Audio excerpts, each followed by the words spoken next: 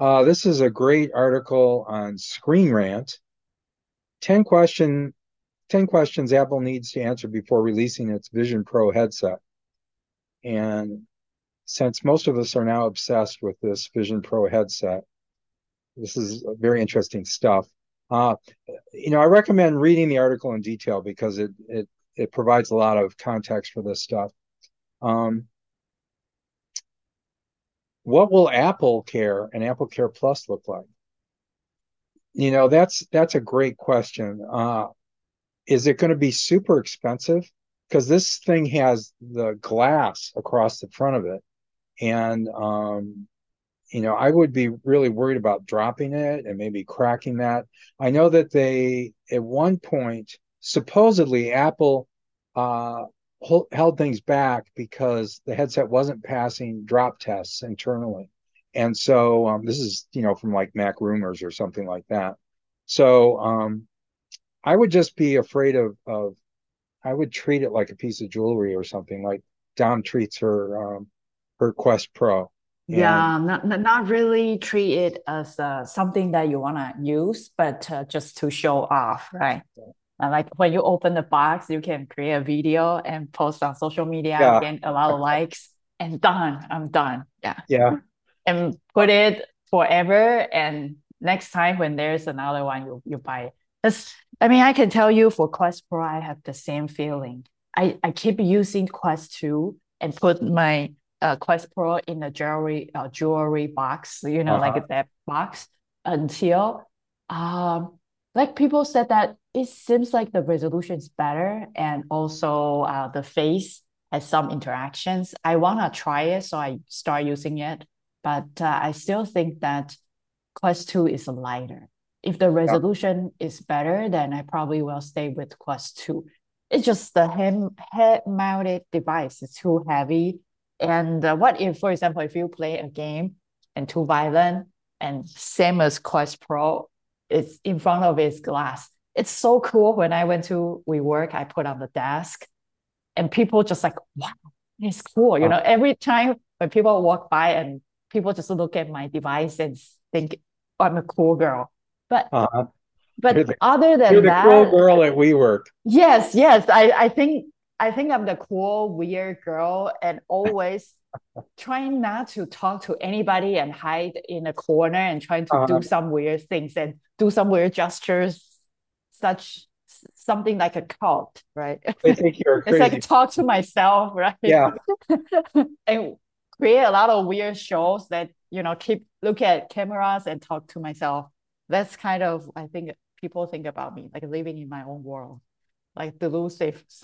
Some people and like having that weird headset and always pointed to the sky and very happy, that types of weird Well, I person. think Apple Care for 3 years with the Mac Studio is like $150 or something. So it's very Mm. inexpensive for that. Is this going to be $500? I don't know. It's interesting question. How much does it weigh? Nobody has said. Oh, by the way, on your Quest Pro, do you have a strap that goes from the front to the back, or is it just side to side, or what? You've muted, I think. You've muted yourself, Dominique. Let me take my Quest Pro. I totally forgot.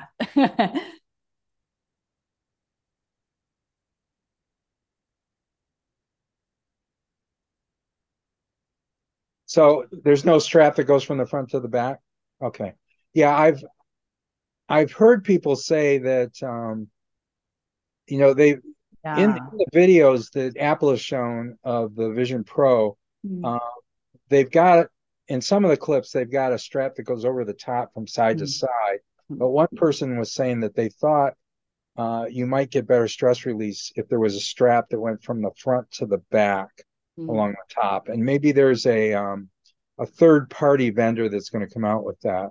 I thought that's an mm. interesting question. Will Yeah. it work with Do Blue? you like the design? Do you like the design? I don't know. What do you think about it?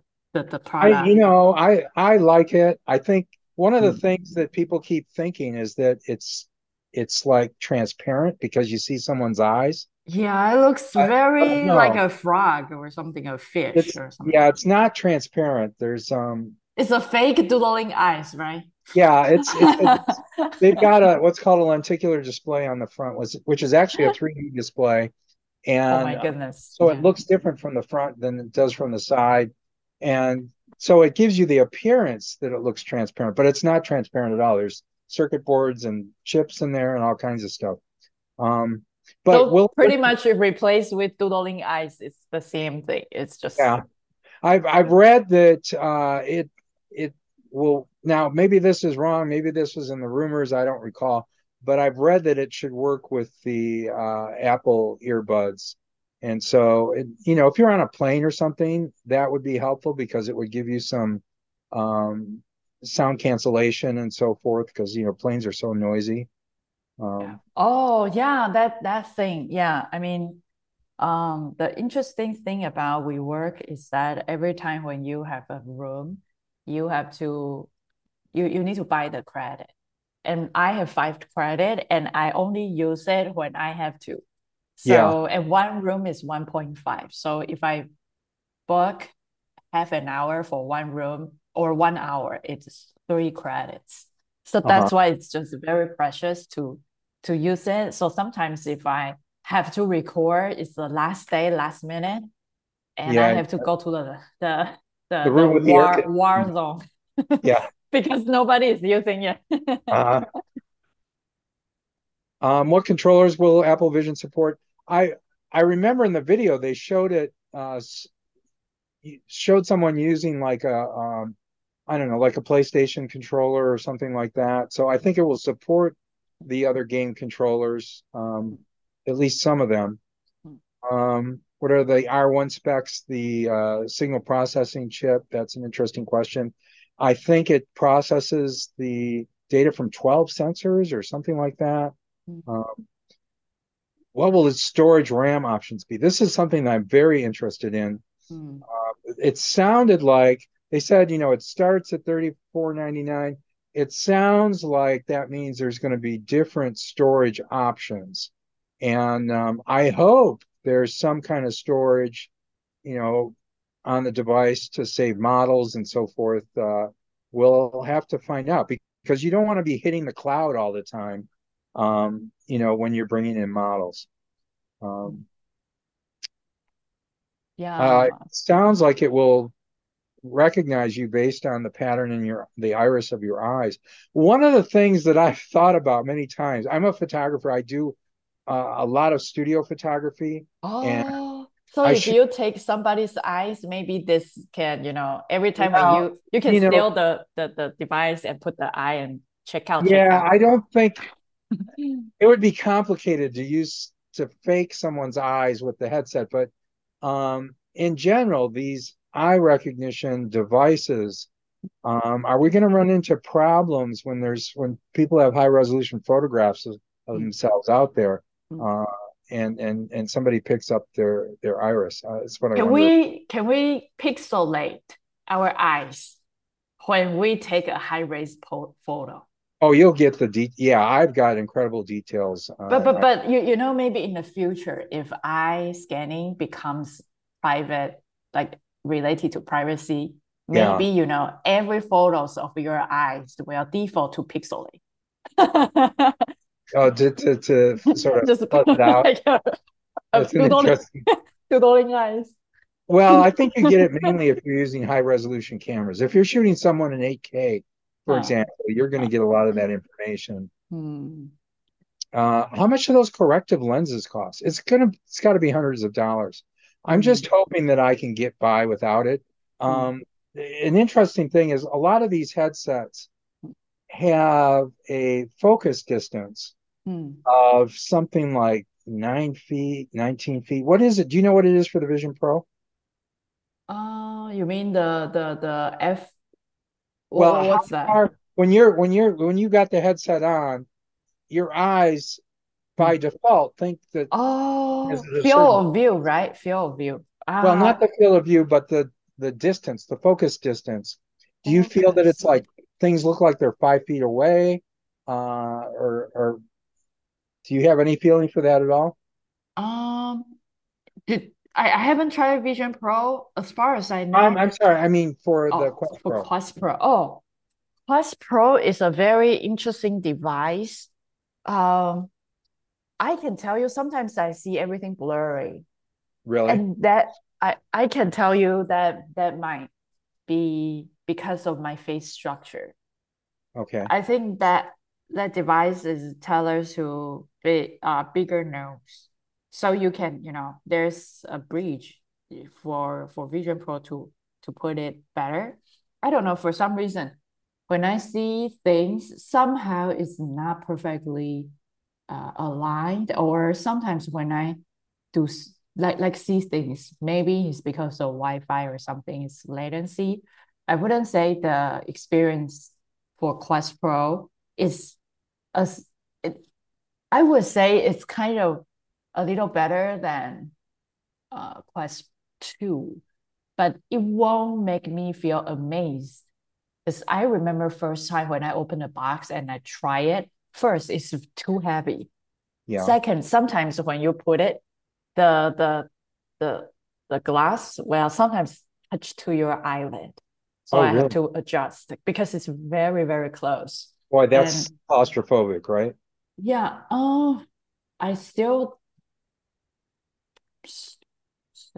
I would yeah. think that would induce claustrophobia in some people. I know Mm. I don't feel like I have claustrophobia, but Hmm. I don't know if you've ever done this before. Have you ever gone caving Oh, like being underground through narrow passages and crawling through things? oh just oh, I know some people like for Americans' way of teaching is that for kids, if they don't listen to people's or grow ups, follow the order, and they will be caged in a super No, small, no, narrow not room. cage. Caving. There's Oh, caving. I've been to parks and so forth where you go through caves, and one of the things that they offered was a tour through caves where you like crawl on your stomach, where it's just openings this big and stuff like that. And Mm. I'm sort of concerned that if I get into a position like that, there will be a minor earthquake or something and just squash me like a bug. But Oh, but I they think had that's everyone's concern, right? well, I don't feel that I'm claustrophobic, but they had a thing Claustrophobic. on display there where you could stick your head in Mm. this sort of small hole to Mm. see if you were claustrophobic. And boy, I didn't realize it, Oh. but I stuck my head in there and I thought, whoa, this is uncomfortable. So I imagine if the Mm. headset is actually Mm. touching your eyelashes or something, Mm. that would probably set that off. But anyways, what my main point though was when you put the headset on, there's a certain focus distance that it appears to be at Mm. by default. And I wear magnifiers for if I'm looking at things up close. Sometimes I need them, sometimes I don't. My eyes Oh. fluctuate a little bit, but I don't need it for something that's further away, like 4 or 5 feet away. I don't need them at all. So I'm Mm. just wondering if that will save me from having to get the prescription lens insets, which I assume are going to cost hundreds of dollars. My wife, on the other hand, she will definitely need some kind of insets if she were to use something like this. So, I don't want to pay for insets twice, but anyways, it's an interesting question how much they're going to be. Um, Outside the US, initially it's going to be available just in the US, I believe. Um, can you impersonate people? I hope not. So anyways, this they go into a lot of detail into these things. It's a very interesting article, and Mm. so I recommend it. Um, but there's going to be some additional costs. You're going to want to get, in addition to the 34.99, you're going to want to get the Apple Care because you need some insurance for something like this. There's Apple Care Plus, which that provides some additional protection like accidental damage. Maybe some, I think one of the plans protects against theft and things like that. So how much is that going to cost? You're going to have sales tax on this, uh, and perhaps the cost of the lenses as well. So that may add significant cost to everything. Um, Now this is something Dominique and I had talked about this sort of offline yesterday. Um, This is an interesting article. It's opendatascience.com, and they're talking about new large language models that are coming out and to sort of keep an eye on it. So it's sort of an interesting article. And I thought some of the models were very interesting. Um, and we talked about this one. Meta introduces VoiceBox, a new AI for speech generation. And what this does is it takes a soundtrack that's got speech in it and it cleans it up. And so if you've got dogs barking in the background or whatever, it removes all that noise. And you just hear the speech like nothing had happened at all. Like, nothing had mod. Like yesterday, I can totally take out the air condition, Yes, yes. the broken So, one. Yeah. so I'll play the clip from this. Okay. So this is from Meta, and so it's a sort of a promotional clip from them. So I don't think it's a Olá a problem. todos. This is VoiceBox, a new AI foundation model for speech that does some pretty awesome things. If you give it text, it can read it in a bunch of different styles. Penelope Porcupine and Sammy Sloth danced gracefully in the treetops. Penelope Porcupine and Sammy Sloth danced gracefully in the treetops. And you can use it to fix background noise too, kind of like an eraser, but for audio. Sammy and Penelope's heartwarming friendship inspires joy. Sammy and Penelope's heartwarming friendship inspires joy. We think this is probably the most versatile speech generative model out there. This is still a research project, but I think that we're going to be able to build a lot of interesting things with tools like this. Good Vence. So maybe It's for me. it's for you. Yeah, and I can occupy that wall zone, that Zoom, that room forever because nobody is using it. Nobody I can wants to be use it there. because of the air conditioning noise. Yeah, and I can be there. There you go. Maybe you can get on the beta of this and try it out and see if it removes that air conditioning noise. Yeah, and actually that war Zoom, the room is really big. Everything is really nice. It's Oh, it's a an nice room, amazing room. except for Yeah. that noise. Yeah, so nobody is using it. And I feel like if you can, if I can even record my tutorials there and it will remove it, I don't mind, that can be my free office. Well, and we've now found out that you've got the narrow width of sound pattern versus the wide sound pattern on your microphone. There's a switch for that, so maybe that Oh, might help as yeah. well. Yeah, I think I can definitely test things out, but it's very interesting to see that. Yeah, I would really wish I can use a lot of, the new technology, but now it seems like everything is beta. So Yeah, maybe you can get in on the beta for that. Let me post. mm, Where's my chat? mm, Oh, okay. Hang on. I'll post that link in the chat for you. mm.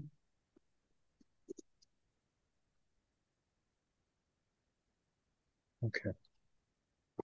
Big link. Okay. Microsoft has a large language model specializing in Python coding tasks. I know a lot of people are Mm, interested in Python nowadays. I went to mm, a talk yesterday, um, or no, a couple days ago about mm, using ChatGPT for some programming stuff. And I said, I assume that if mm. I'm doing proprietary things, I don't want to query the large language model uh, with things that I'm typing in that are proprietary. And they say, oh yeah, by the way, no, you shouldn't do that. And so this has become a big deal, and people are worried about this. In fact, let me jump to an article that I was going to show later. Uh, Generative AI apps and ChatGPT, potential risks and mitigation strategies. So this is from the Hacker News, which has become one of my favorite websites now. And they talk about exactly this. If you're running IT at a big company or something, you have to worry about the employees doing this kind of thing. And often it's sort of glossed over. Oh yeah, by the way, you shouldn't type in proprietary information into these chatbots. And I think this is really going to drive a movement towards bringing large language models in-house so that employees can use them without worrying about leaking company private data. So let's say you're developing, would be a typical example. Let's say you're developing new technologies and you're using ChatGPT to help you do your coding and so forth to speed things up. Well, this could be a problem. Because even if you tell ChatGPT not to train on your data, as we found out in previous weeks, I think I've covered that, your information is still going to the ChatGPT servers.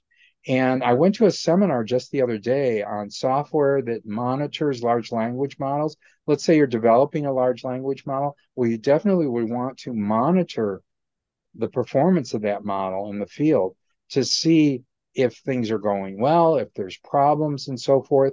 And that monitoring software will show you exactly what people have been typing into the chatbot. So even if you're not training on that data, you still have employees of the chatbot's organization monitoring the chats. In fact, with the software that's provided for monitoring, they can search for particular topics in the chats and all kinds of stuff.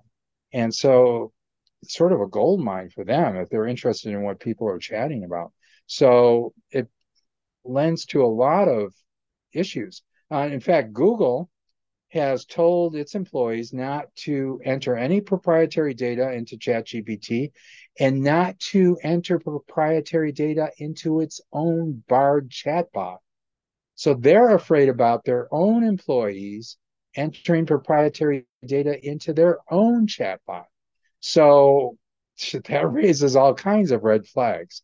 And so this is a big deal. I think it's really going to want to encourage enterprises to run their own chatbots. And these large language models are not that large in terms of storage. So I think, we're talking about tens of gigabytes, even if it was a few terabytes, that's no big deal.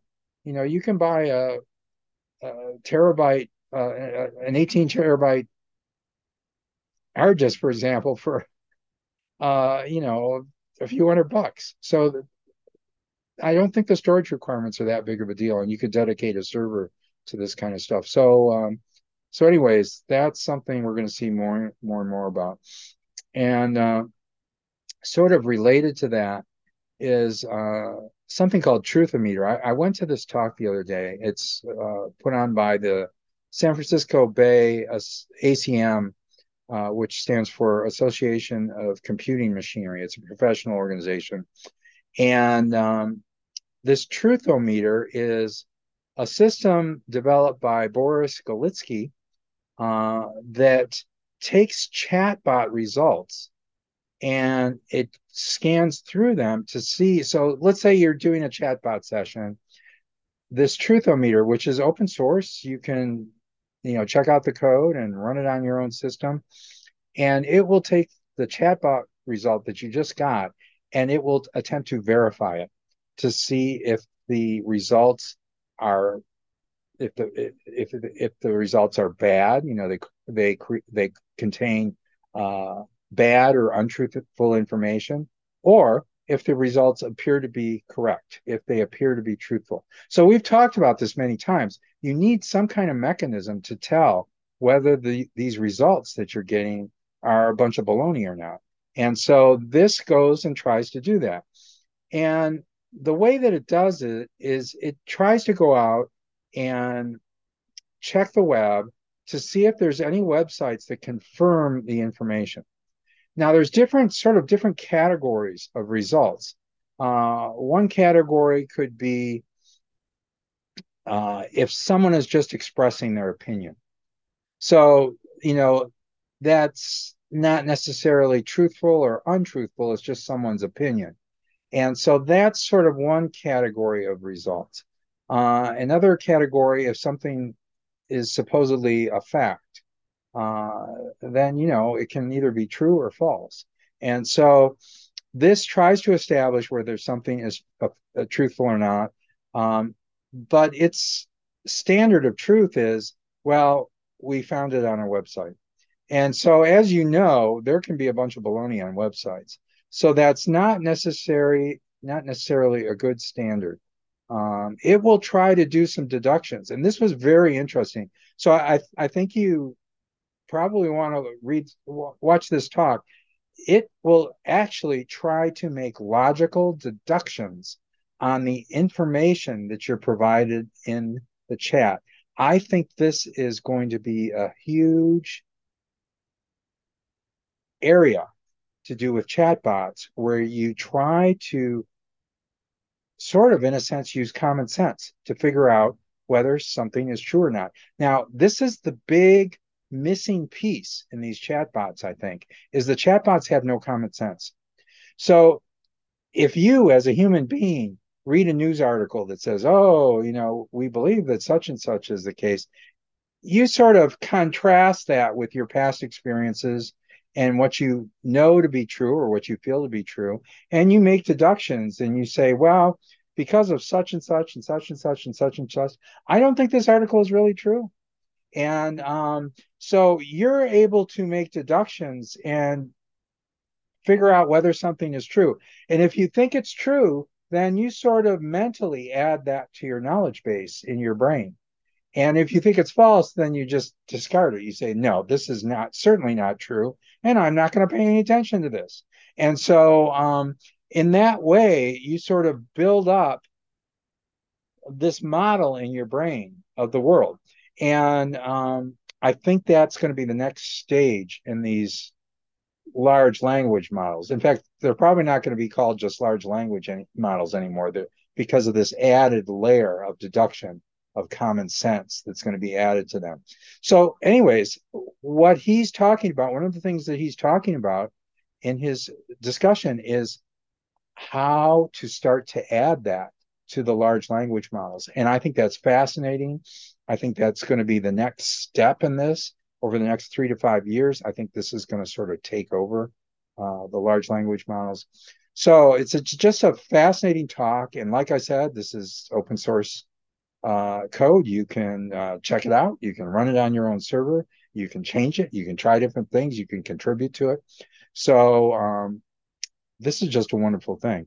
So anyways, I highly recommend this talk. In fact, I asked a question during the talk and that he addressed, and his answer was very interesting. My question was, let's say that you monitored a bunch of chats and you ran the truthometer on them and determined whether the information was truthful or not. And what it does is if the information is not truthful, it tries to come up with a response that is truthful.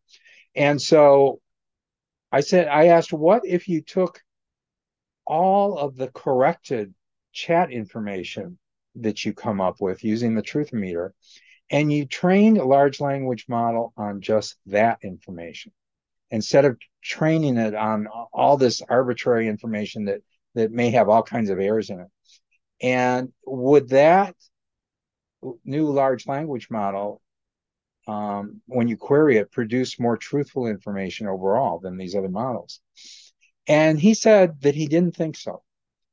He said that part of the problem with hallucinations, it's an artifact of the way large language models are built, the way that they work.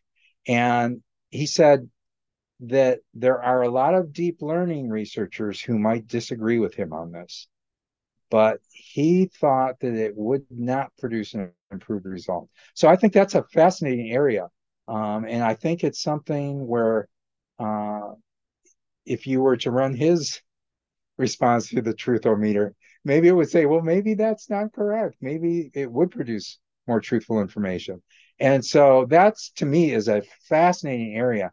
And certainly the people at OpenAI, for example, would have exactly the facilities in place to test out something like this. In fact, he thought that for ChatGPT 4, OpenAI is probably using something like his truthometer to try to improve the responses of their chatbot.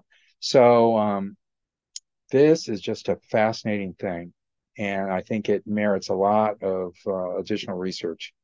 Um, I just find out. I was trying to find Truth or Matter website, but I found out this one is a very interesting site, very similar to it, but I think it's fun. If you click the URL, the same thing, but it's more political. So it will has the learning. If you click that one, well, I don't have. Let's see. It's in the chat. Let me go to the chat. yeah. It is very similar to what you are presenting, but I find out this one is interesting. It's like, for example, like for a different politician, and they are using large language model to kind of validate their sentences or what they say, and they give them scores and see It's if interesting. The site. Okay, it's taking a long time. PolitiFact. So if you scroll down, just accidentally find out this site. If you scroll that's down, interesting. Yeah, I don't. It doesn't appear that he filed for a trademark on Truthometer. uh, So that's interesting. Yeah. Donald Trump. And if you see, scroll down, and I was Yeah. laughing. It's like a totally false, right? Yeah, that's interesting. Yeah. Well, there's a trademark issue right there. There's some intellectual property that we've uncovered right there. An intellectual property issue. Yeah. So I think this is great. So you can kind of see if we can have this types of meter, right? Yeah. If someone says something and it goes like false. Like build it into your TV set so that when it's Yeah. listening to what people are saying, and it's oh, that's baloney, or that's probably true. Yeah, that's a Yeah. good. This is a whole new industry that could open.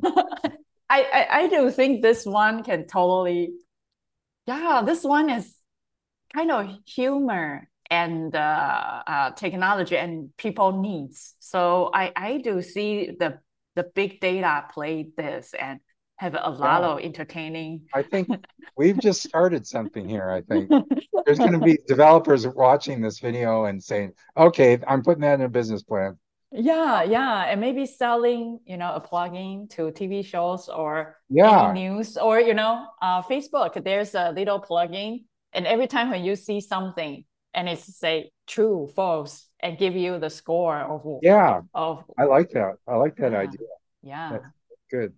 Uh, okay, why Apple Vision Pro's 34.99 price makes more sense than you think. This is from MSN.com, and it's I guess affiliated to a CNET website article.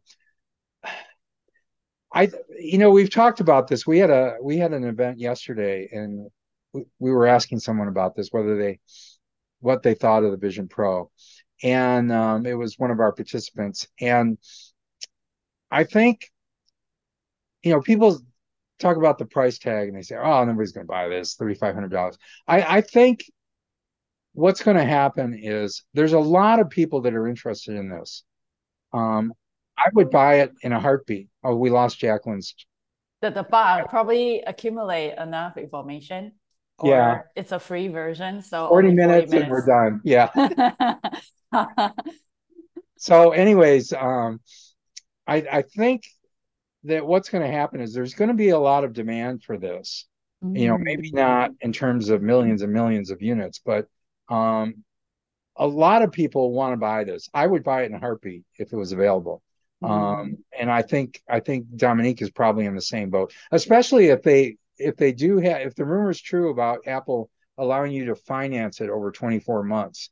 0% interest financing over 24 months makes it, between $150 to $200 a month, which is a little bit easier to swallow. I mean, you could pay more for an enterprise Zoom account than what this headset would cost you, right? And Mm. and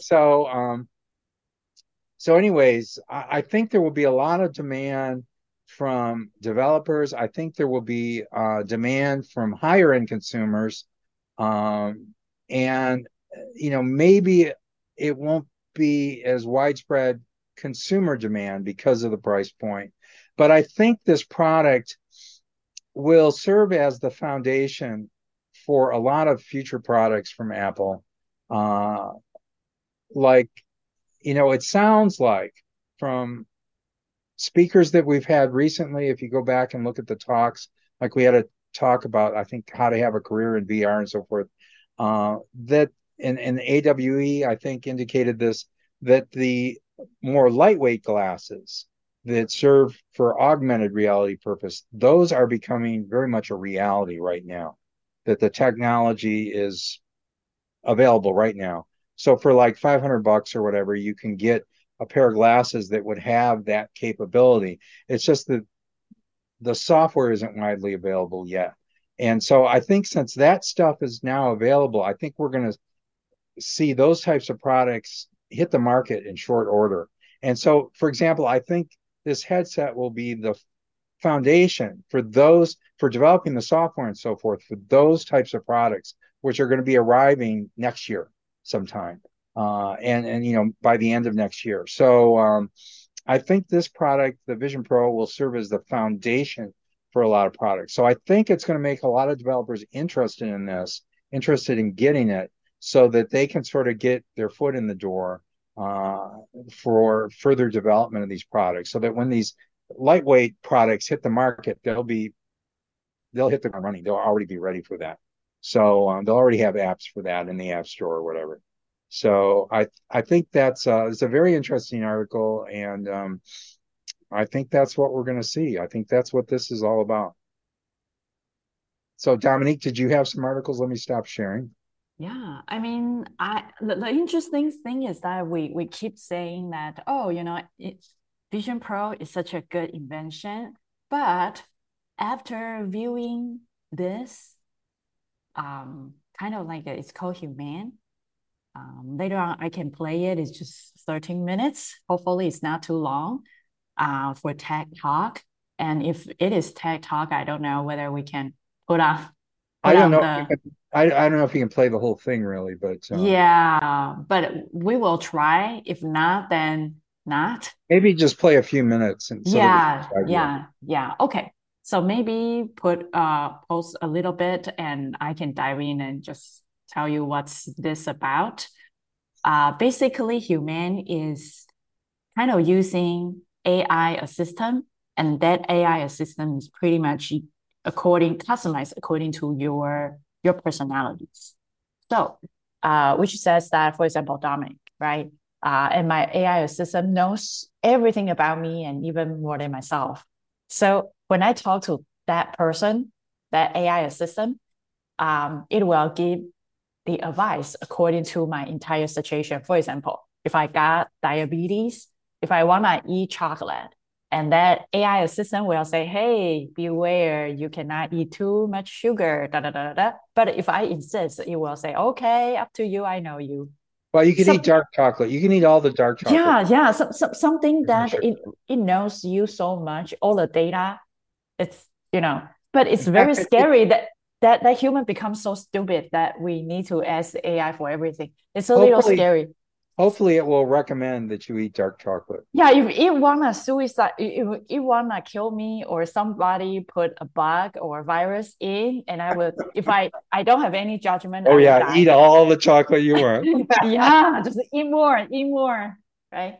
Yeah. So it's very powerful and scary, and also it starts asking, maybe we don't need more screens, because you see Apple. What Apple did is just to put a full 2D screen, 3D space screens. I mean, it looks beautiful, but do we really need that super heavy computers and do the same thing that 2D that is lightweight, right? Is that unnecessary to put that, very easy to control types of 2D screen to 3D that right in front of your eyes, that types of pressure, and also it's expensive and it's not really intuitive. So it kind of talk about maybe we use intuitive way. For example, like, hey, I want to watch TV and TV just show up, right? Instead of I click through all the screens and wear a really heavy headset and trying to communicate. Maybe there's an invisible technologies that we can use that beyond screens. So that's why I always think that Elon Musk is 2 steps or a million steps away from our society because he is so advanced. He do the neuroscience, the Neuralink, because whatever we see will be images, videos generate inside our, using our brain to generate. If we manipulate our brains, we can hallucinate ourselves and we don't need that headset.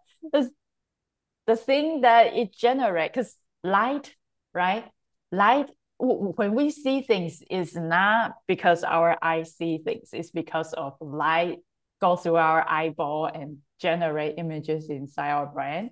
So I when can we just see him. I can just see him in an interview going, "Whoa, did you see that dragon that just flew by?" You know. yeah, you can or you can just eat like some certain types of mushroom, right?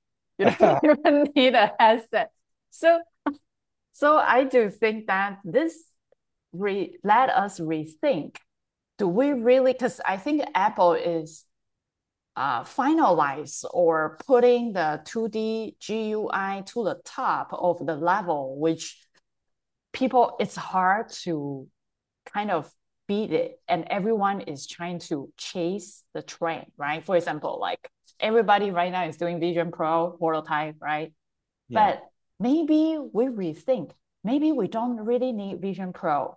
We need to rethink a way. Maybe there's an invisible technologies that UX designer is not doing pixels, and more screens, right? The interesting thing about designer is that it was created because there's a need. Before, we had a lot of screens, websites to create due to this 2D screen things. But if it is in 3D, there will be more, weird UI thing. And people want to keep the screen because they want to keep the jobs, right? As US designer feels like, oh, what should I do if things become 3D and I am still doing 2D things? And if there's no screens, I will lose my job, right? So should we still keep the same 2D screens, or we can do an invisible experiment path and without, getting through all those kind of like for example, like, oh, every time when you see things, there's a home screen and the tree structures of hierarchies, maybe things will show up according to what you want, like a like a large language model, use like some machine learning training. So we don't need to go through all those traditional ways of opening screens, or we got trained, and the website app is not natural to animals, right? Imagine humans are just a monkey, right? Wear clothes. Those are not really intuitive. But if we go back to, yeah, go ahead. I think, one of the things with the Vision Pro is that it basically is providing you as a developer with everything. And you can use certain aspects of it or not use them. Yeah. And so it's sort of a test bed to try out a whole lot of different ideas and find out what is the minimal set of things that you need, and what are the things that you don't really need. So I think it's going to be useful from that standpoint. But go ahead. Yeah. Okay. So let's see what's this. And after seeing this, it reminds me of, I remember Elon Musk post a Twitter post, which is there's nothing, and somebody just pretend to drive in the air, and he said this is what eventually Tesla will be, nothing. It serves its function, but it's nothing. You cannot see the form of Tesla. But it will take you from point A to point B. Let's go back to the first principle, which means that the basic goal, right? The reason why there's GUI is because human wanna talk to machine. And so there's a visual interface, and the entire system was developed.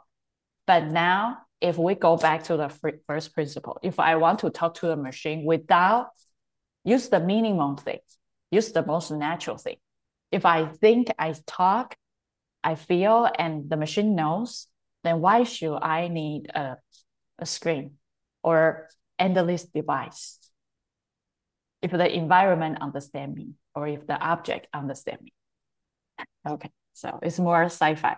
Okay, let me play it a little bit. I spent 22 incredible years at Apple, helping to design experiences and devices ranging from the Mac to the iPhone and to the Apple Watch. And as the power of compute increased, the size of our computers or our devices decreased. The desktop paved the way for extraordinary interconnectedness, but it was stuck to your desk. The laptop provided portability, but you still had to be sitting down to use it. And the smartphone evolved us into the modern connected humans we are, providing millions the ability to access the internet from our pockets. And the smartwatch was a window to that phone, a companion device with a whole host of health insights, all shrunk down to your wrist. But what comes next? Some believe AR/VR glasses like these are the answer, but they merely move the screens we already have in our lives today to being just millimeters away from our eyeballs, a further barrier between you and the world. And the future is not on your face. In fact, in 2017, the legendary tech journalist Walt Mossberg wrote in his final column that he felt that soon, one day, technology would become invisible.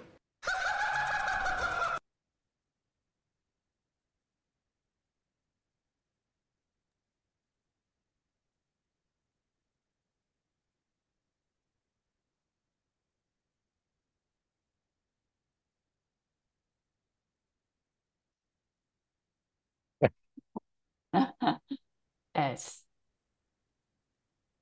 Okay, so let me open. Disappear. And we agree. Sorry, this is my wife. I'm gonna have to get this. Hello? Hey, babe. Hey, Bethany. How's it going? Good. Are you with Ted? Yeah, I'm on the red circle right now, actually. Oh, great. Good luck, and don't forget to mention me. I won't, babe. Thank you. Love you. Love you too. Bye. Bye. It's going to get different in a minute. So my wife, Bethany, and our entire company at Humane have been working to answer the question of what comes next. And you may ask yourself, why? Why would anybody do this? It's because we love building technology that genuinely makes people's lives better. And we believed that artificial intelligence, or AI, would be the driving force behind the next leap in device design. And there is an incredible amount of stuff that's happening in this space. Huge, huge advancements. And even Bill Gates has said of OpenAI's GPT that it's only the second most revolutionary technology demonstration that he's seen in his entire lifetime. But what do we do with all these incredible developments? And how do we actually harness these to genuinely make our life better? If we get this right, AI will unlock a world of possibility for all of us. And today, I want to share with you what we think is a solution to that end. And it's the first time we're doing so openly. It's a new kind of wearable device and platform that's built entirely from the ground up for artificial intelligence. And it's completely standalone. You don't need a smartphone or any other device to pair with it. In fact, I'm wearing one right now. And it interacts with the world the way you interact with the world. hearing what you hear, seeing what you see, while being privacy first and safe, and completely fading into the background of your life. We like to say that the experience is screenless, seamless, and sensing, allowing you to access the power of compute while remaining present in your surroundings, fixing a balance that's felt out of place for some time now. And I think those are kind of like the majority, or the I would say the core of human. So what's the emitter that he's using? Is it on a ring on his hand or what? Oh, no. There's a kind of a small sensor. It will hear. It's like a Siri, but it's more AI tellers, Oh, and it knows everything about you. It sees everything because probably there's a front end camera, but you can what use about this voice command. projection? I What about think the the projection? projection is probably from that device. Oh, okay. I still don't know, but yeah, but it's very likely. How can your hand glow? Yeah, something's projecting somewhere. Yeah, I think that device. So I when I see that, I feel like, wow, we were chasing like, oh, device, then we start from phone to glass. And maybe if those are not natural, and actually the device one, people feel uncomfortable about it. So maybe we are chasing after something that might not even a thing that can sustain. Okay, so let me share with you another. Yeah, I use my LinkedIn post as my okay, as my notebook. Okay, I wanna share with you this one. Okay, top 10 emerging technologies. We thought emerging technology, we thought AR, VR, right? But according to the World Economy Forum, first, flexible batteries, right? Wearable device, healthcare, textiles. So probably clothes, or, doing something like Apple Watch, doing health stuff. Generative AI, yeah. Yeah, so it's pretty much something that really help human. Sustainable aviation fuel. Yeah, this is pretty good because airplane is usually emit the majority of carbon emission. This one is very interesting. So engineering versus to augment human. So how can we kind of engineering virus to augment human, animal, and plant health. So how can we kind of helping um, the world become It's better? it's the basis for a lot of sci-fi movies where that goes wrong and then And destroys the then world. Turns us all. zombie or something. Yeah. Resident Evil is based on this one go wrong, right? Uh, um, metaverse for health, mental health. So share virtual space and improve mental health. Maybe this needs to cover your eyes, right? But I would say, you see, there's no such a thing called XR or AR, VR. It's very interesting. Maybe spatial comes one, AI comes a little bit, but it's kind of like really focused on problem solving instead of, hey, there is something that called, AR, VR or something, right? It's interesting because we probably fall into a race that, wow, AR, VR, and everybody is like crazily start working on things. But if we step back, I find out those actually are the current problem that we need to solve. Yeah, spatial, right? Those like not even spatial computing, omics, molecule mapping, maybe design babies, like fix your DNA, something, neural, yeah, sustainable computing, AI, yeah, healthcare. Wow, it's interesting. There is no AR, VR device. And I think this kind of true The reason why XR is not rocking is just because of the device putting on your face. And do we really need more screens? Yeah, so it kind of ties back to the previous human, that video. Do we really need the more screens? Do we really need to cover our eyes? Like Ready Player One, Snowflakes, those are cool, but are those our dream life, or those are really truly solve our lives and we can totally detached or get rid of the GUI, or GUI will be the past? I feel like that might be a forward thinking. Yeah. And designers, if there's no pixels, right? No screens. Yeah, it's interesting that to see how designers will transfer to another level, which is designing probably a way of interact things without even having any visible things to show, invisible technologies. Yeah. I don't know. When you see the prediction, no AR, VR, and everyone is crazy about Vision Pro, it's just very interesting. What do you think? Well, if anybody wants to give me a Vision Pro, I'll take it. But anyways, I think as things get more advanced, more and more user interface opportunities will arise. Yeah. And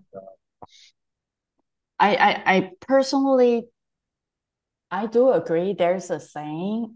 Did I put? Yeah, I need to put eventual.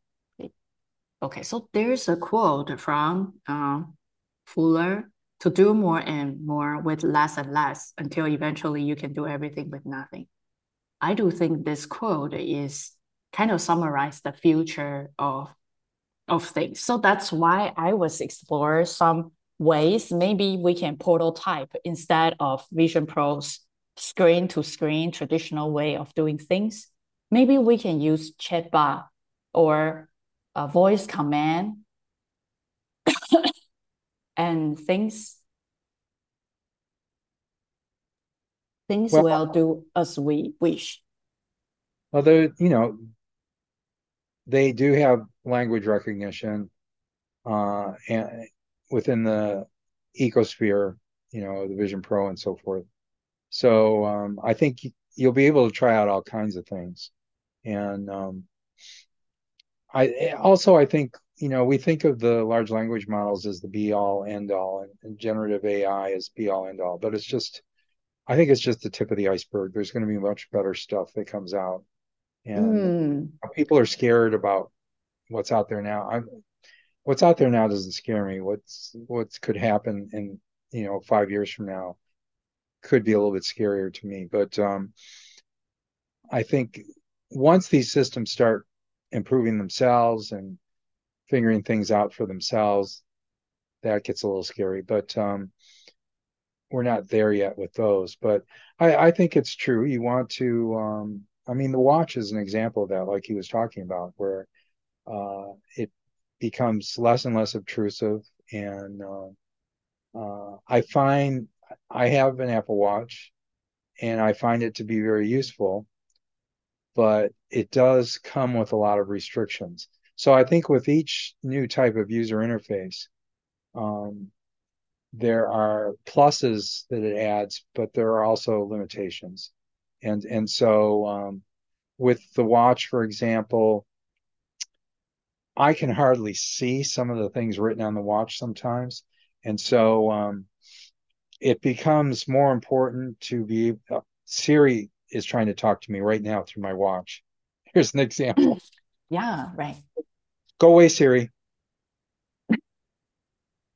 Yeah, No, sometimes, yeah, I she's couldn't say that word. It's like a Voldemort, right? If I yeah. say Voldemort, that words, and it will start activating. And since I have two iPhone, old one and new one, and I have Well, watch, and I have my MacBook, right? And they're I all have trying to talk iPad to you. over there. The entire The whole system house will is trying to active. talk to Yeah, you. so just say Voldemort instead of that as thing. So I think with the watch, for example, And now Siri, Find this on the web. I can't even say that without it And coming what up. if some girl's name called that thing, right? Oh, geez, don't name your kids Siri. That's for sure.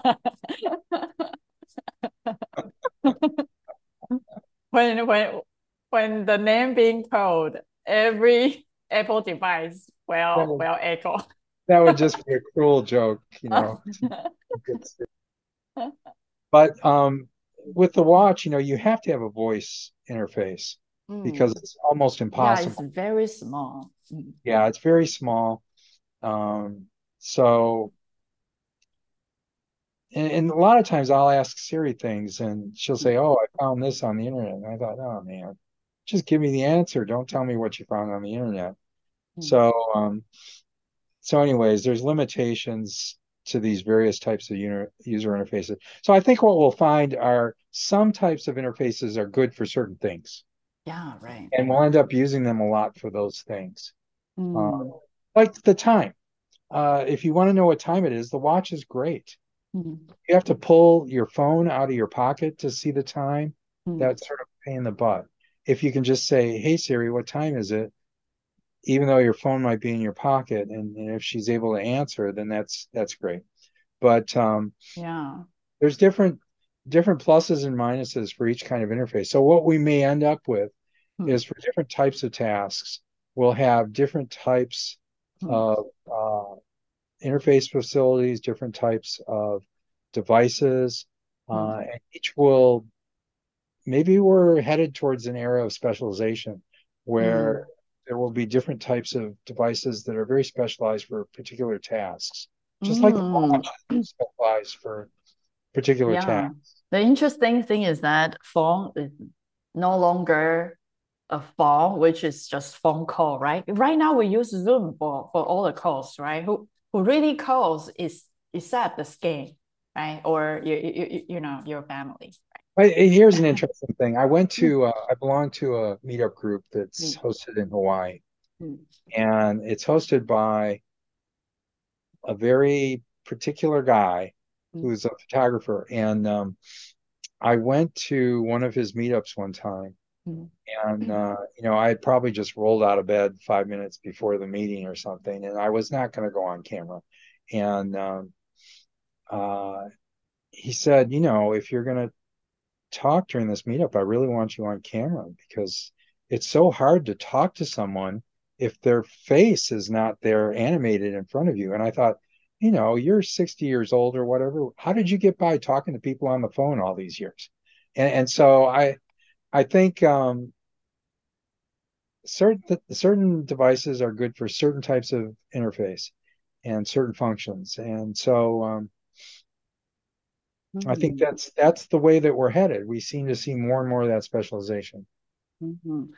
Yeah, maybe it can be all generate inside your brain and the magic mushroom. And when you miss your friend, you just eat it and I am everything will afraid happen. afraid of the neural interface. It scares me. That does scare me. It seems like the entire the reason like our soul or something will be kind of being manipulated or controlled.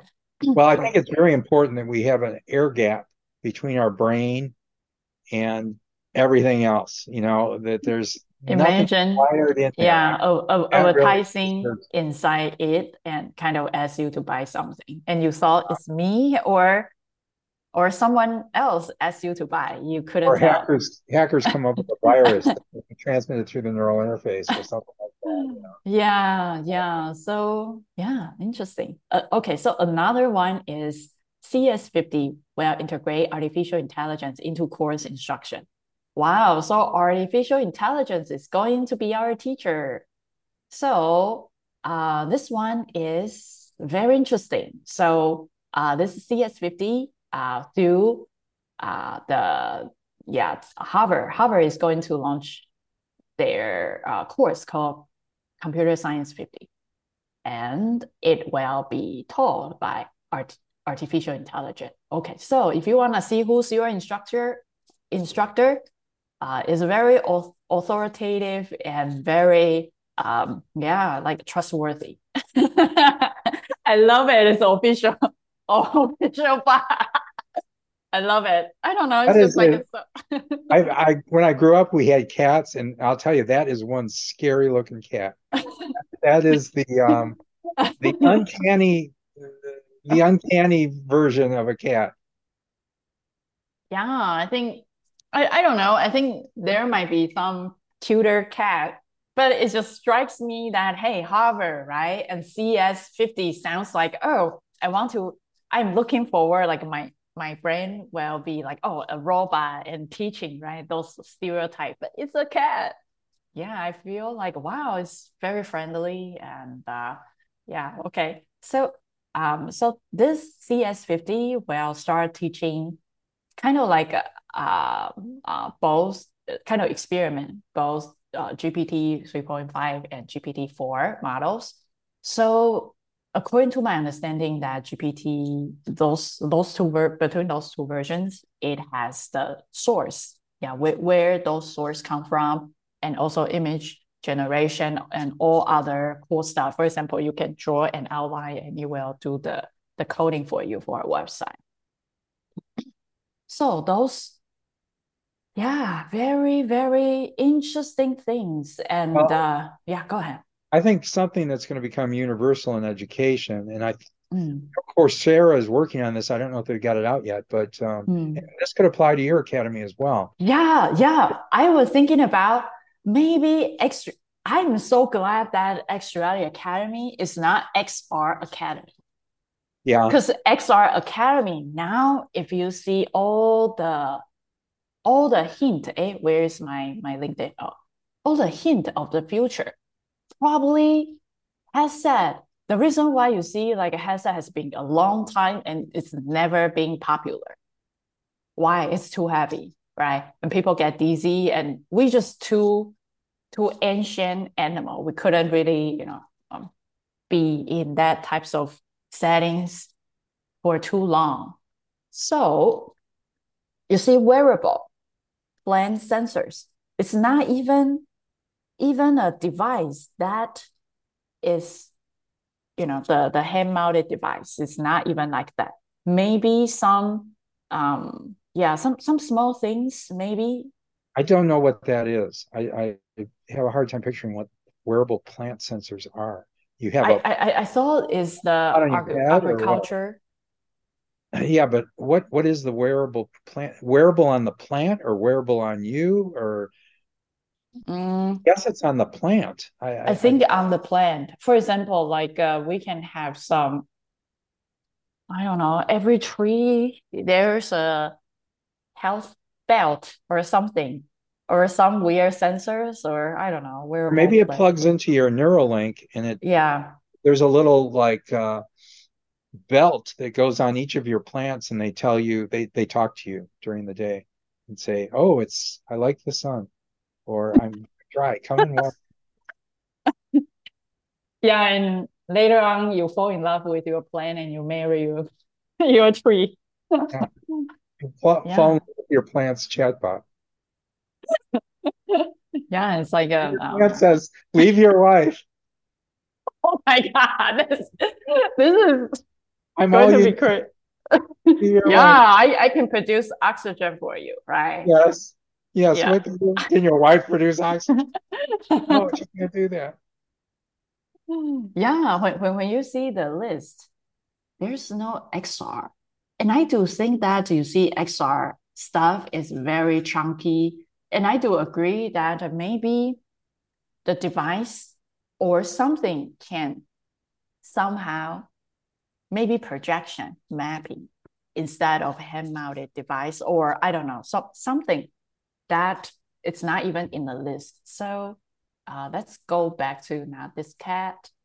Yeah, maybe we can do more like X-Ray Academy later on, or the prototype, instead of following the trend, doing bunch of Vision Pro that everybody is doing and everybody is trying to learn it. Maybe we can do something totally different, which is how can we minimize the pixels we use for each prototype? Well, I think you definitely should train your own chatbot on all of your educational content. And so, Mm, like, right now, you're saying if people have questions, they can mm, schedule a meeting with an expert or something. Use the chatbot to answer questions, and it will say something like, "Oh, okay, the answer to your question is this, but if you want more information, mm, check out our such and such video on mm. on, on this, and plus we have two other videos that they contain related information." And Oh. I think that would be very helpful. I think for all these education systems, I know they're all looking at it right now, is to Mm, train large language models on their educational content. And in fact, you might be able to have it generate an entire class based on that. mm. Yeah, and what I'm thinking is that do you know how to get all those large language model and how Hugging to Face. create, yeah, how to create a chatbot, a code, and feed them with my content? How There's to a, do that? I think I would start by looking at Hugging Face, and because I Mm. know there's a lot of Oh, open wow. source models for all kinds of things there. And Mm. what is that? Oh, Hugging Chat, sorry. Oh, Hugging Hugging Chat. well, I would just go to Hugging Face. if you Ha, do if you go into Google and you say site colon huggingface.com space and then type this one? chatbot. Well, I would say space chatbot. Oh, ooh, Ah, that's Google for you. You know, I have to say, I've been using this one? increasingly been Hugging using Face. yeah, This I've one? increasingly been using DuckDuckGo Uh, and um and which is powered by Bing, which mm, pays attention to my keywords. mm, Google is not paying attention to my keywords. And the results that it lists are often so useless because mm. it doesn't pay attention to my keywords, but it It kind of prioritize people who pay, right? pay. Uh, Pay the rank of the advertise fee to pay the keywords to go up. I well, I maybe that's what it's doing, but I don't like that. I don't Mm, like that it ignores my keywords because it just mm, wastes my time. So if I go yeah. to DuckDuckGo and type in a search phrase, often it will give me a lot of results that I can't find through Google Mm, because Google is ignoring my keywords. So if you're listening, Google, fix mm. your search engine. Yeah. So okay. So this, for example, like if I kind of look up this and maybe Hugging Face, how to use Hugging Face to create a large language model chatbot. Maybe find Or tutorials. do the search on DuckDuckGo or Bing or something like that. You may get much better results. But okay, Oh, building custom tools. That's a YouTube video. 200 people like should be fine. I don't know if those likes are not I don't know if bots. it's what you're looking for, Hmm. but Yeah, of I do course. like to try those interesting things. But I think that's where you'll find some of the things that you're looking for is on Hugging Face. Hmm. Uh, I might Hugging use a different Face. search engine, but Hmm. uh, it's great to be able to bring the large language model in-house. I mean, Hmm. host it on an external drive Hmm. and then query it from your own computer. Uh, Hmm. and then, Should I buy other servers? Like a lot of like a data center, they have servers and which has, reverse to cool oh, it down. if you're an enterprise, you probably already have your own servers, or you Oh, might host it on AWS or something. yeah, yeah, AWS. So that way, you still have some of your private. Servers in Amazon. Yeah, you have your own. You have your own. You have servers working for you within Yeah. AWS. They're not sharing the data with some other big company, hopefully, and uh, Mm. and then you can maintain your company private information. How about this? How to make a chatbot with Hugging Face ML model? There you go. That might work. That might work. And it's only, I thought it's only 15 seconds. I thought it's that easy. Oh, that's the ad. Oh, Okay. 13. Yeah, it says 15. That maybe that's just the ad. I don't know. So many ads. Oh, only 1 hour? Oh, okay, Only there one you go. hour you can create that one, I think. I like to like things because it means that I came here before. So it's kind of like my Yeah, bookmark. Yeah, yeah. so wow. So if I do this, do you think this is legit? Yeah, I think, there's been a lot of talk that only if you're a company who has $100 billion to spend making a large language model can you do this. No, that's not true. That's because they Mm, are going over the entire web. mm, You don't have to do that. You have your own curated set of data, mm, and you just go through that. So, for example, your instructional videos, um, depending on where you hosted them and so forth, you may already have uh, the text of that entire video that you could run through your large language model. If you don't already have the text, then there are plenty of apps and so forth that will listen to a video and create the text transcript for you. And so you can feed all that into a large language model. And that's just an incredible thing to have from an educational standpoint. So mm. I think it's a wonderful thing. And for anything Yeah. you posted on YouTube, you've already got uh, Mm. the the text from that. So Yeah, I it's mean, sitting there waiting for you to use it. yeah, I mean, we have a huge amount of content. If you see how Yes. many, yeah, we have 382 videos and 1.6K. The reason why we didn't have crazy amount of subscriber is first, I didn't buy ads.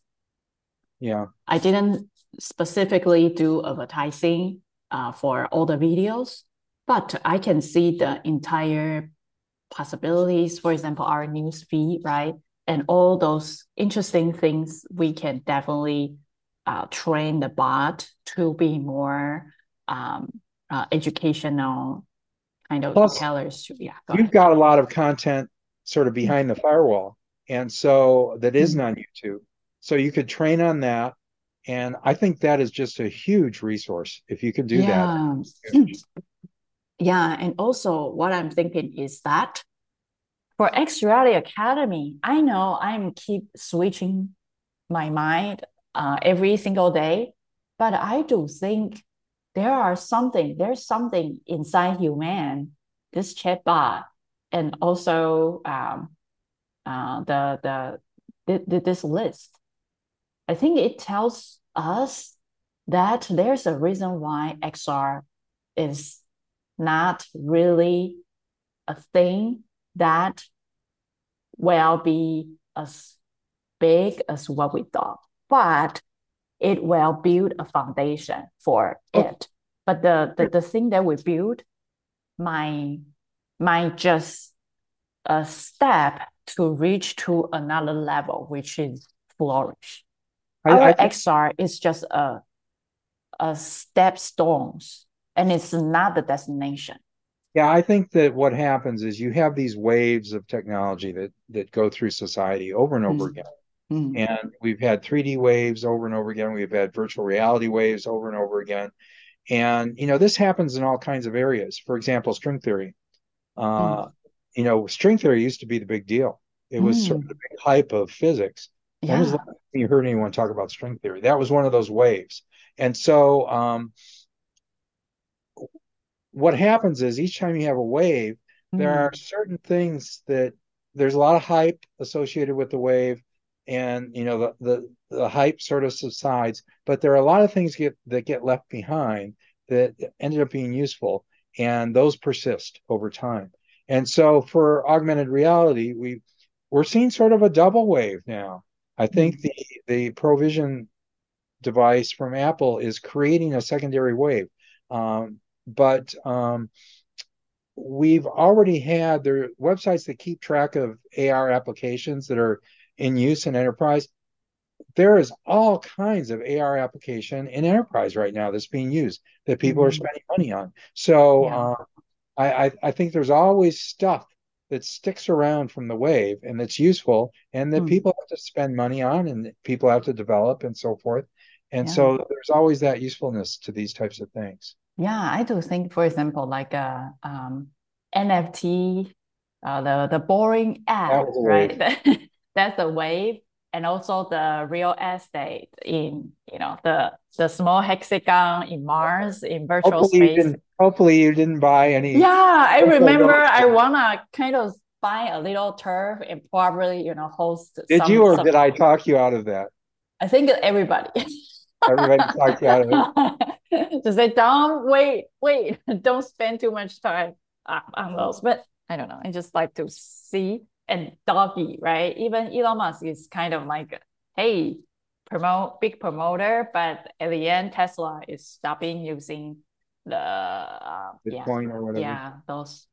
as payment. Yeah, it's interesting to see all those wave up and down. And now is the hyper of XR just because Apple joined the game and it Uh, makes it so big deal. And I remember today I listened to WSJ, and it seems like some investors kind of analytics talks about Apple Vision Pro device. He mentioned that the Vision Pro won't generate incomes or revenues because Apple right now is more than $3 trillion, wow. which is a giant one which can probably conquer Mars or something. So the interesting thing is that Vision Pro, they just kind of test things out, but I think at the end that device will be thinner, smaller, or even just a small projector things somewhere and not really intrusive to just Well, right in front of your eyes. Yeah. that's how it started. I think Yeah. if Like the rumors are computer, right? if the Yeah. rumors are correct, Tim Cook originally envisioned something like this, and they said, well, we basically can't do that yet, Mm. and so here's this more of a headset type of device, and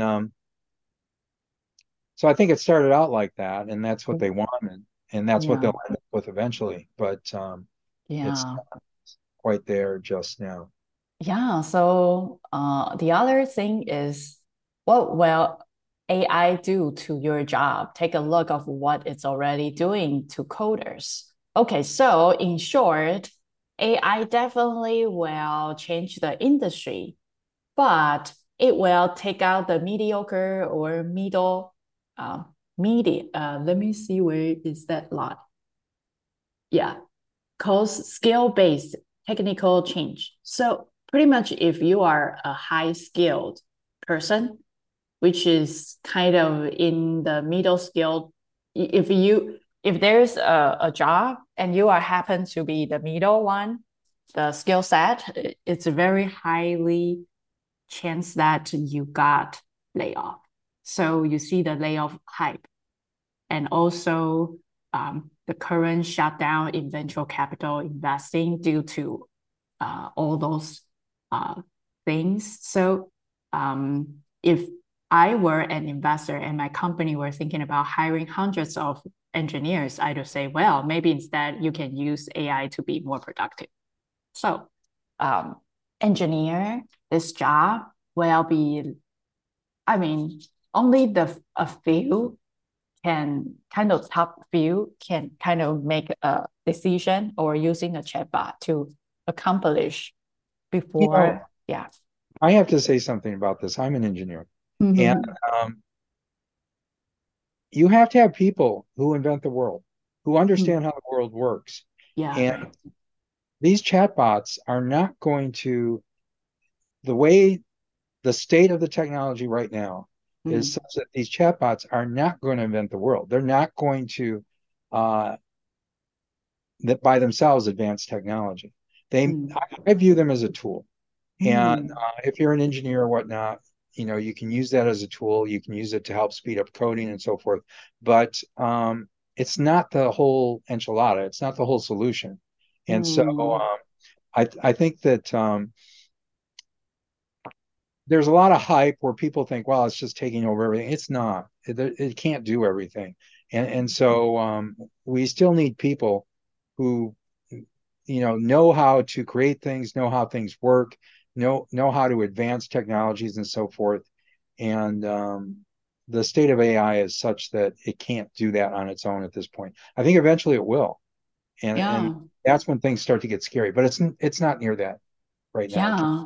Yeah, it also will be a lost generation of early career developers. For example, there are a lot of like boot camps helping uh, students or early career person who are seeking for a certain skills or enter to the industry. For example, Meta has some boot camps for engineers who join that boot camp and kind of almost guarantee to get the job in Meta or something if you pass.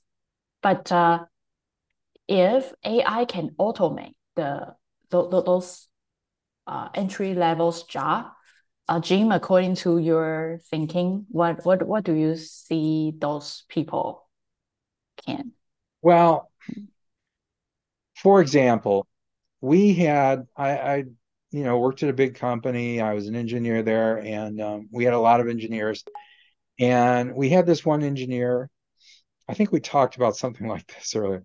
Mm, We had this one engineer who lived in his office, it turned out, mm, and he wasn't the greatest engineer. And I had to have someone code some software for me while I was doing other things.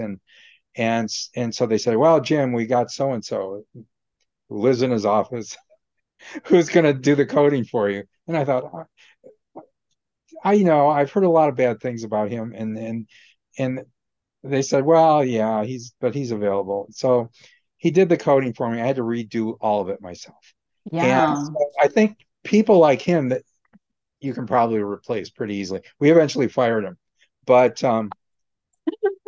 thank goodness. But people like that you Mm, can easily replace. So the deadwood, mm, you are going to need the deadwood. mm. And so So everything becomes so lean, right? So lean, so I think it automation, and becomes more only lean. I feel so. I mean, Biden wants to eliminate the loan, the debt from college debt, right? The loan from college loan, and the students they can reduce or get rid of the loans. Biden want to do that, and I do think that hey, if before college student after we graduate, I can tell you that after people graduate from our center, we were dreaming about being an art director after graduate, because we got trained by that types. I know this sounds stupid, and now I know how stupid I was, but that was our dream so positive. We are so confident about our skills, and we feel like the world is rainbow and unicorn. But nowadays, the college student, when they were in college, they feel panic. What am I going to do? They start going to boot camp, start volunteering, start networking, and trying to get in the door. And a lot of people ended up to stay at home and couldn't figure out what's next. Well, I think there's a number of factors involved in all this. Mm, One is the colleges, they're slow to respond to things. And so they're slow to change their educational programs, their course list, and all that stuff to mm, accommodate new things. mm, And I think that's one issue. mm, I think also with the era of online education, they've really not kept up with the times. They're just way too expensive. The marginal mm, cost for adding an additional student, and mm. you know all about this because you have your own academy. The Yeah. marginal cost for adding an additional student is almost nothing. Yeah, So more people, it's kind of doing the drug research. If it takes a lot of time just to find the cure or something, the system, but once it starts selling, the production fee is almost to yeah, zero. yeah, yeah. So I think that I don't know how this has been allowed, but the schools are just cleaning up. on the poor students. The students come in, get their degree, and they come out and they have like life-changing debt hanging over there, Yes, which is yes, horrible. It should not be happening. And yeah. so I think they need to be able to take advantage of the economies of online learning and so forth, Mm, and reduce the tuitions. yeah. And maybe there's a government role that should be taken in this. And that needs to be improved. We shouldn't have the debt, this crippling debt from college in the first place. So by forgiving the debt, you're sort of treating the symptoms versus the cause. I think Yes, we need to treat the cause. And yes. I agree, it's a horrible thing Mm. that these students graduate and then have this incredible debt. I think that's just Yeah, horrible. Gen And Z, Gen Z, according to research, is the most entrepreneurial era. Why? Because Gen Z or even younger, their parents were us, the millennials. And you see our previous generation parent who treat us very nice, and we live in an era where everything is so positive and we were spoiled. We had a lovely childhood. Everything was abundant. And when we are in the middle age or older, we kind of mess up the entire thing. And the young kids, it's kind of like when they grow up, they start seeing that, oh, my parents love, Instagram things and not really putting too much savings and taking care of them. So when they were young, as far as I know, a lot of students, high school, college, they need to take a bunch of jobs, start working compared to us. Our parents feed us, but we didn't, we just take care of ourselves. We love the experience. And the kids, they just having a bunch of jobs and they become so entrepreneur because after they graduate, there's no job for them. We see all the AI things. So yeah. yeah, I think that needs to be the whole issue with college, and college expenses need to be addressed on a number of levels. And Mm. I'd really like to see the government maybe address the causes. Do you think the government really serves a function or They can we, serve a function if they want to. If they don't want to, if they want to be dysfunctional, then they don't. And so I do trust the tech founders or the enterprise or founders more or myself more than government. I feel like they care about their votes and well, I think whether one of the problems is that politicians are for the most part lawyers. mm, And I've worked with a lot of lawyers, mm. and lawyers create more problems than they solve. So So the that, lawyers, when they see the terms, they all see, oh, don't get into this loophole, loophole, loophole, loophole. Yes. yeah, for example, if you have a contract that you're trying to create to work with someone else, the lawyers are fabulous at finding all the possible things that can go wrong with that contract. That's their job. That's what they have to do. Mm, And that's very useful to know. mm, But as the business person on each mm, side of that contract, mm. you have to say to yourself, yes, I realize there's potential problems and here in the contract, but I have to make certain compromises in order to move forward and do business. Yeah, like a rental agreement, right? Yeah. Yeah, sometimes it's like, oh, I need to make sure nothing was broken or I need to pay off or like some weird things that need to be compromised in order to get the So housing. one of my principles is that never use a lawyer as your negotiator. There are some lawyers who are gifted negotiators, but for the most part, Mm, they will just torpedo any sort of negotiation. And mm. instead of having a business partnership, you'll just have a huge legal bill. And so that's the problem with that kind of thing. But I think there are problem solvers. Mm, Engineers are problem solvers and so mm, forth. And mm. then there are lawyers who are sort of problem creators. And so the elected politicians are mainly lawyers. So what are you going to get? You're going to get more problems. And Yeah.